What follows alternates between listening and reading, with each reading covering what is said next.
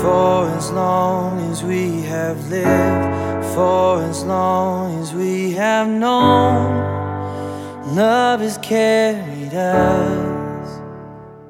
You're listening to the sermon podcast of Genesis Covenant Church in St. Louis Park, Minnesota.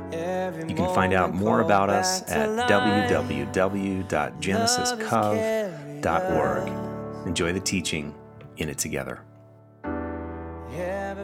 So a little bit of an introduction. Our beloved Dan Cook, I literally walked up to him about 3 seconds ago and said, "Can I change the translation?" And he's like, "Sure." So the one in your papers thingies aren't the same as what I'm about to read. This is the Passion Translation. Romans 8. So then, beloved ones, the flesh has no claims on us at all, and we have no further obligation to live in obedience to it. For when you live controlled by the flesh, you're about to die. But if the life of the Spirit puts to death the corrupt ways of the flesh, we then taste God's abundant life. The mature children of God are those who are moved by the impulses of the Holy Spirit. And you did not receive the spirit of religious duty, leading you back into the fear of never being good enough. But you have received the spirit of full acceptance, enfolding you into the family of God. You will never feel orphaned, for God rises up within us, our spirits joined in God in saying the words of tender affection, "Beloved Father." For the Holy Spirit makes God's fatherhood real to us as he whispers into our innermost being, "You are God's beloved child." And since we are God's true children, we qualify to share all of God's treasures, for indeed, we are heirs of God himself. And since we are joined to Christ, we also inherit all that God is, all that Jesus is, and all that God has. We will experience being co-glorified with Christ, provided that we accept Christ's sufferings as our own. The word of the Lord. Good morning, everybody. Good morning. Good to see you all here. For those of you who don't know me, my name is Dan Cook, and I've been coming to Genesis pretty much since the beginning. And I'm really excited to be up here today. This is actually the fourth time I've got to deliver a message, and I'm excited for a couple of reasons. One, I've actually grown to really enjoy doing this. Public speaking is supposed to be one of those things that makes people really afraid. I heard Jerry Seinfeld, I think, did a bit that says that people's number one fear in life is public speaking. Number two is death. So if you're at a funeral, you'd rather be in the casket than giving the eulogy, apparently, is the bit.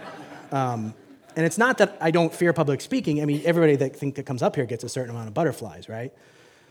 But the process of crafting a message, of coming up with an idea, and then trying to communicate something clearly and seeing if you can get it to land, I think that's a fun process. So I'm enjoying doing that. I'm also excited because I get a chance to say thank you to some people today. 9 months ago, I was up here speaking, and I told you all that I literally that week begun my first year at Bethel Seminary in the Master of Divinity program. Thank you. And you were very kind to me that day. And to be honest, I sort of expected that, not because I inherently deserve it, but because that's sort of the character of Genesis, right? There is an abundance of love and support here that seems almost inexhaustible in its supply. And it's part of the reason that I've called this my spiritual home. So I expect that. What I didn't expect is over the last 9 months, and I probably should have because it comes from the same place, but over the last 9 months, the overwhelming, at least to me, number of people that have come up to me, either here or out in the lobby area or wherever, and just asked, "Hey man, how's school going? What classes are you taking? What are you learning?" Really has knocked me out. Trying to balance, a full-time job and school and some semblance of a life has been a challenge over the last 9 months. But knowing that I have the love and support not only of my family and my friends, but of everybody here has just been, it's been huge for me. It's been very, very important. And so I'm not going to name names because for those of you that have checked your kids in with me out at the table, I'm horrible with names. I can recognize faces like nobody's business. I don't know what names to attach to them most of the time. So I don't want to leave anybody out. But those of you who have spoken to me about it and inquired with me about school, thank you 1,000 times. Thank you. It's meant a lot. But I hope that those folks don't regret that decision, because today, y'all are coming to seminary with me. Because as Steve said, today's Trinity Sunday. If my friend Nick Throckmorton were here, I'd make him recite the preamble to his lectionary podcast. For those of you that are fairly new, we do follow the Revised Common Lectionary, which Nick says every time he does a podcast, is a 3-year-long cycle of passages that follow the rhythms of the church calendar.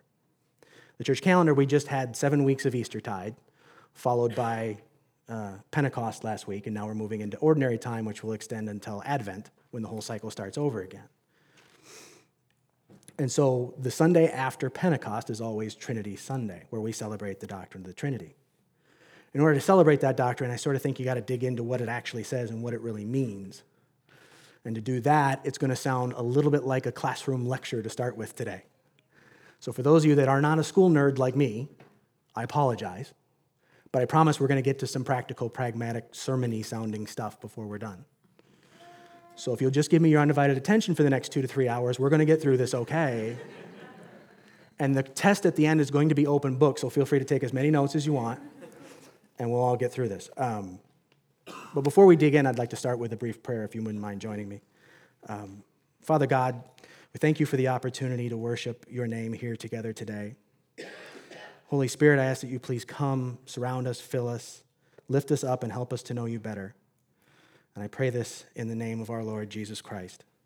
And all God's people said, amen, amen, amen, amen. So there are 3 words that I'd like you to keep in mind as we go through the message here today. And those words are mystery, community, and unity. And I tried really, really hard to find another word for either community or unity, since one sort of contains the other. And I was afraid I was going to trip over one of the 2 words. But I couldn't. We're just going to go with those 3 words, so hang with me. But we're going to begin with mystery, because I think at its heart, that's what the doctrine of the Trinity is. It's a mystery. It's a paradox. And part of the trouble with this doctrine is that nowhere in Scripture is it expressly laid out, which is kind of why it's hard to find a lectionary passage that directly addresses it. The 4 lectionary passages in year B, which is the year that we're in, address a human response to the Trinity, not the actual doctrine itself.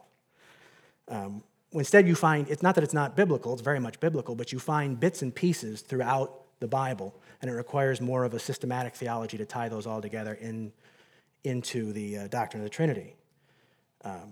So it's taken a form over years through a series of creeds. Many of you are familiar, obviously, with the Council of Nicaea and the Nicene Creed that affirmed Jesus' divinity. And then there was the Nicene Constantinopolitan, I always screw up that word, creed that affirmed the Holy Spirit's divinity. And it finally kind of came together and coalesced in what's called the Athanasian Creed, which was written about 400 AD. And that says, in part, we worship one God in Trinity, and Trinity in unity, neither confounding the persons nor dividing the essence. I'll read that again. We worship one God in Trinity, and Trinity in unity, neither confounding the persons nor dividing the essence. So there you go. That's pretty clear. Have a good weekend, everybody, and we'll see you next Sunday. It's not clear at all. It's not clear at all. When you dig into it, what it really is getting at is that Christianity, like any monotheistic theology, affirms that there is one all-knowing, all-powerful, all-loving God. Where Christianity departs from other monotheistic theologies is in affirming that that singular God appears in 3 persons.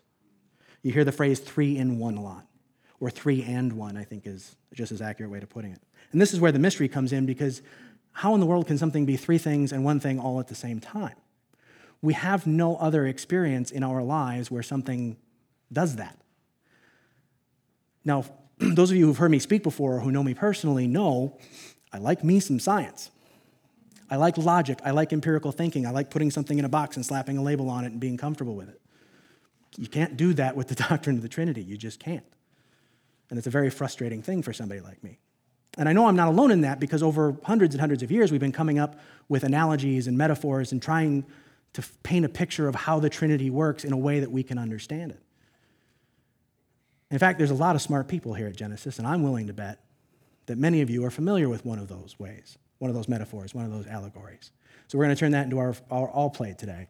For those of you who are relatively new, here at Genesis, we feel the voice of the chorus is just as important, if not more important, than the voice of the solo.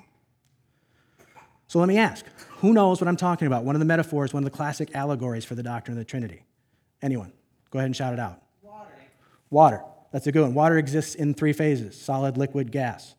3 phases, but in each of those phases, a molecule of water is a molecule of water. It's an atom of oxygen and 2 atoms of hydrogen. Doesn't change. 3, 1. There's another one over here. I heard somebody shout out. Egg is another one. Very good, Greg. You have the shell, you have the egg yolk, you have the egg white. 3 parts, 1 egg. There you go. Any others? There's, have you heard, somebody say something? Yes. You don't have to raise your hand, by the way. You can just shout it out. Thank you, though. Like 3 matches, they're separate flames, and you put them all together, and it's one flame. I have not heard that, but that's a great one. I like that.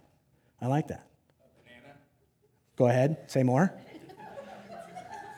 You know, like, I don't know if everyone knows this, but it's very exciting. Bananas, you know, when you can split it down the middle, and it, like, has 3 parts to it. There you go. Matt just solved the whole thing. Have a good day, everybody. We're good.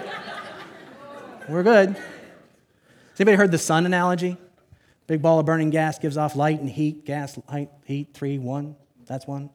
Actually, there's a video that I was dying to show you guys, but no screens. I get it.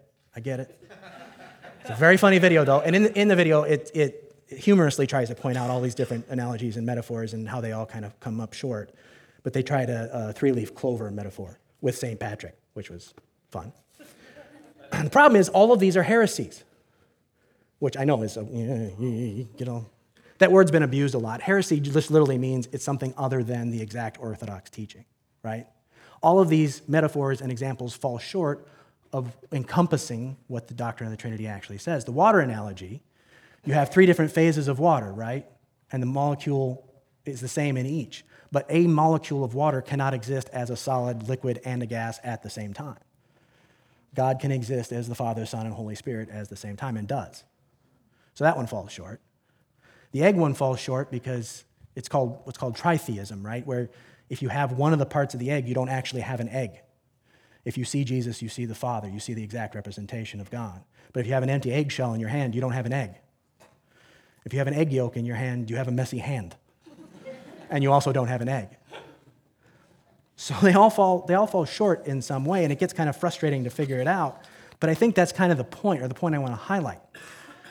If we affirm that God is the transcendent, all-knowing, all-loving God that we believe that he is, and through our lived experience, we know that we are finite people in our understanding and in our very lives, then there kind of logically has to be things about God that we simply can't understand. Let's go back to science for a moment. Consider the universe, right? It's this unfathomably large place filled with a diverse wealth of objects, planets and stars and nebula and black holes and dark matter and a million other things. But each of those things are made up of minuscule, almost infinitesimally small particles. And our brains are wired in such a way that we understand how the big things relate to each other and work with each other. And we understand how the small particles work with each other and against each other. But we don't understand is why the theories that apply to the big things don't also apply to the small things, and vice versa. That's the theory of everything that you might have heard with Stephen Hawking. In fact, that was the title of the movie, I think. So we understand a lot of really intricate stuff, and yet there are still things we don't quite get. Augustine sort of took this whole theory to its logical extreme when he said, if you can comprehend, it is not God. Which is kind of a depressing way to put it, I think. I prefer to think of it like Richard Rohr does. When Richard Rohr talks about the mysteries of God, he talks about not things that we can't understand, but things that we are endlessly understanding. You know, we don't yet understand why the theories that apply to the big things don't apply to the small things.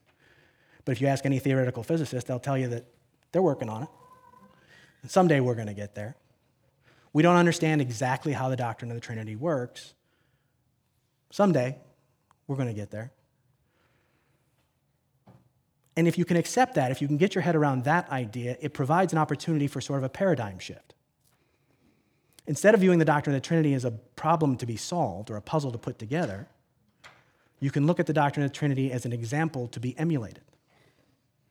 So how does that work? That works by starting with God's threeness. And this is where I want to get to the word community. There are several spots in Scripture where the Father, the Son, and the Holy Spirit are all mentioned together in the same place. I won't list them all just for sake of time, but Peter in his Pentecost sermon in Acts refers to all three, and Paul refers to them in several times in Galatians and Romans and 2 Corinthians and 2 Thessalonians and on and on and on. But I think my favorite spot, or the most obvious spot, I believe, in Scripture, occurs in the Gospels. And actually, this scene occurs in all three synoptic Gospels, and John even alludes to it at a point. The Gospel of Mark, in fact, once you get past the genealogy, the very first scene is this particular scene that I'm thinking of. Anybody know what I'm talking about? Jesus' baptism. Jesus is in the Jordan being baptized by John. The heavens part. The Father's voice comes down. This is my Son with whom I'm well pleased. And the Holy Spirit descends on the Son like a dove. Father, Son, Holy Spirit, at least metaphysically, in the same place at the same time. So if Scripture affirms that God is three persons, what does that threeness have to teach us? Well, let's start with Genesis. In chapter 21, verse 33, Genesis tells us that God is eternal. The book of Hebrews tells us that Jesus is the exact representation of God's being, and that he's the same yesterday, today, and forever.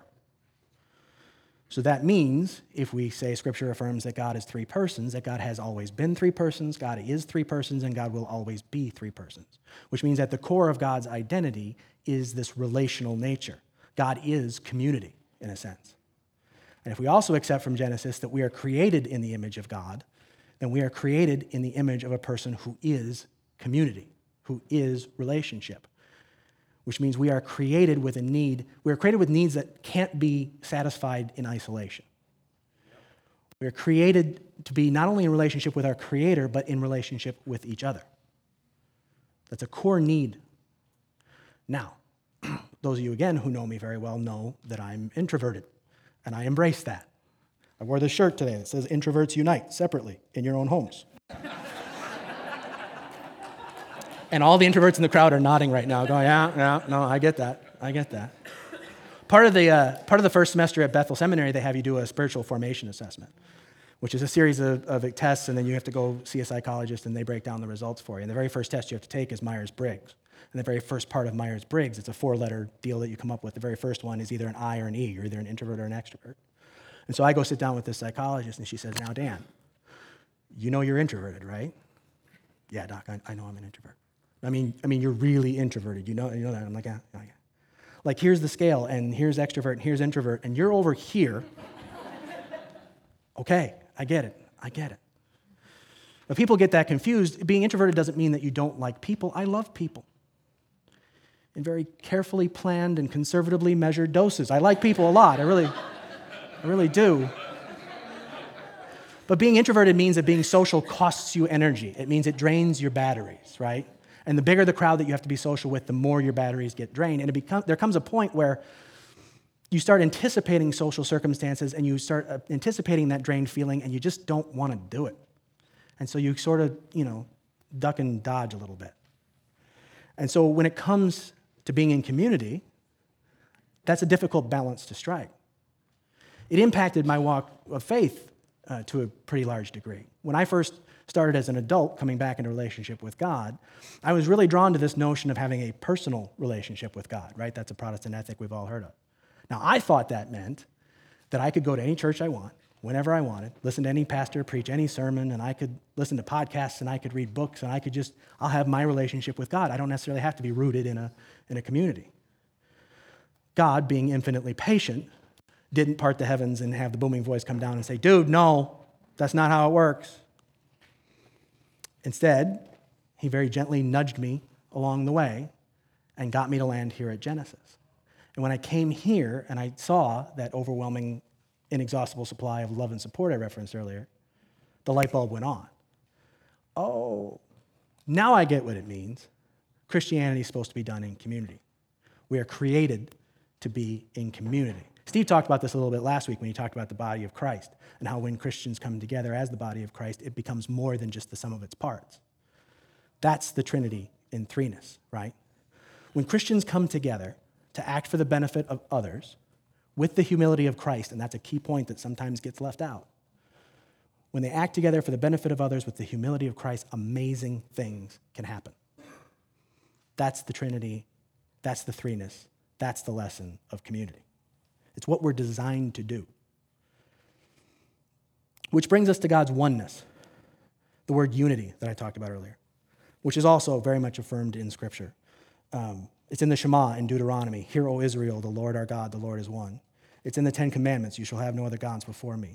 It's in the New Testament. James 2:19 says, you believe that there's one God, good. And then he goes on to lecture some people. 1 Corinthians 8:4 says, there is no God but one. 1 Timothy 2:4 says, for there is one God. But if there are three persons and they're all one God, what lesson is there in that for us? I would posit that it sets an example for us of unity in diversity. So let's go back to the universe for a minute. Like I said, it's populated with a zillion different objects, planets, nebula, black holes, on and on and on and on and on. There's God's very creation is diversity. On our little planet, in our little corner of the universe, there's an enormous amount of different diverse kinds of life, from the smallest bacteria to the largest animal on the planet, the blue whale, and every shade, color, size, shape in between. Amongst God's creation, he picked one part of that creation to be created in his image. That's us. That's humanity. We are one in that.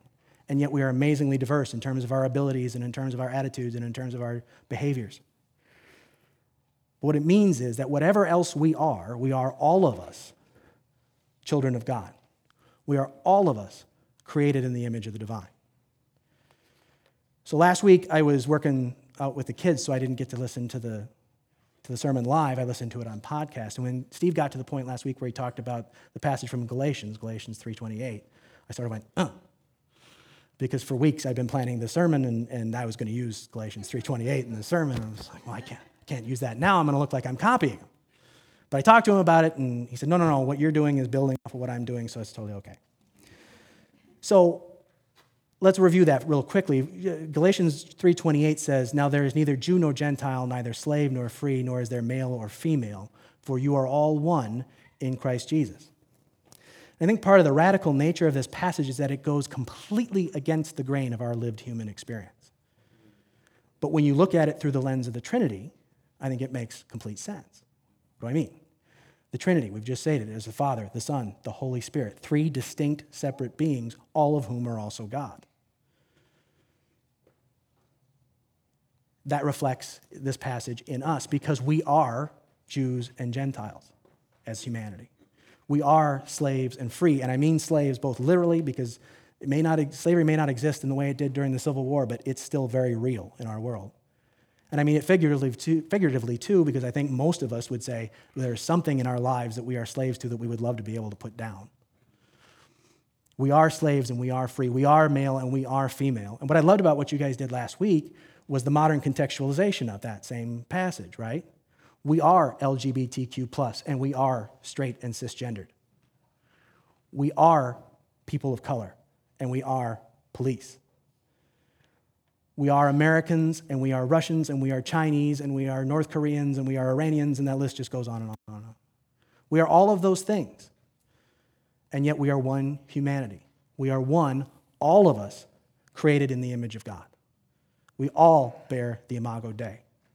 Now, that image of God may have been defaced, it may have been damaged by sin coming into the world, but it has not been destroyed, not in any of us. That's Jesus' sacrifice for us. So no matter how low any of us choose to sink ourselves in sin, we still bear, on some fundamental level, the image of God. And I think that's part of what Paul's driving at in this Galatians passage. That as Christians, when we see another person, as human beings, we tend to see their differences, how they are different from us. That's the first thing that pops into our head. And what Paul's saying is no. The first thing that you recognize about a person who may be in some other way different than you is that person is also a child of God. That person is also an image bearer of the divine. That's the first thing that we see somebody. That's the first way we judge anybody. They're a child of God. Whatever else they are a child of God. Amen. So mystery, community, and unity. Those are the lessons of the doctrine of the Trinity. And that, my friends, is why when we celebrate Trinity Sunday with the only words our finite human minds can muster when we try to wrap our heads around all of this, we go back to Romans 8, verse 15. And by him we cry, Abba, Father. Amen? Amen. So we're going to enter in our usual 60 seconds of silence where we create space for the Spirit to speak to us and help us digest these mysteries, after which Katie's going to come up and lead us in the prayers of response. Holy Spirit, please come.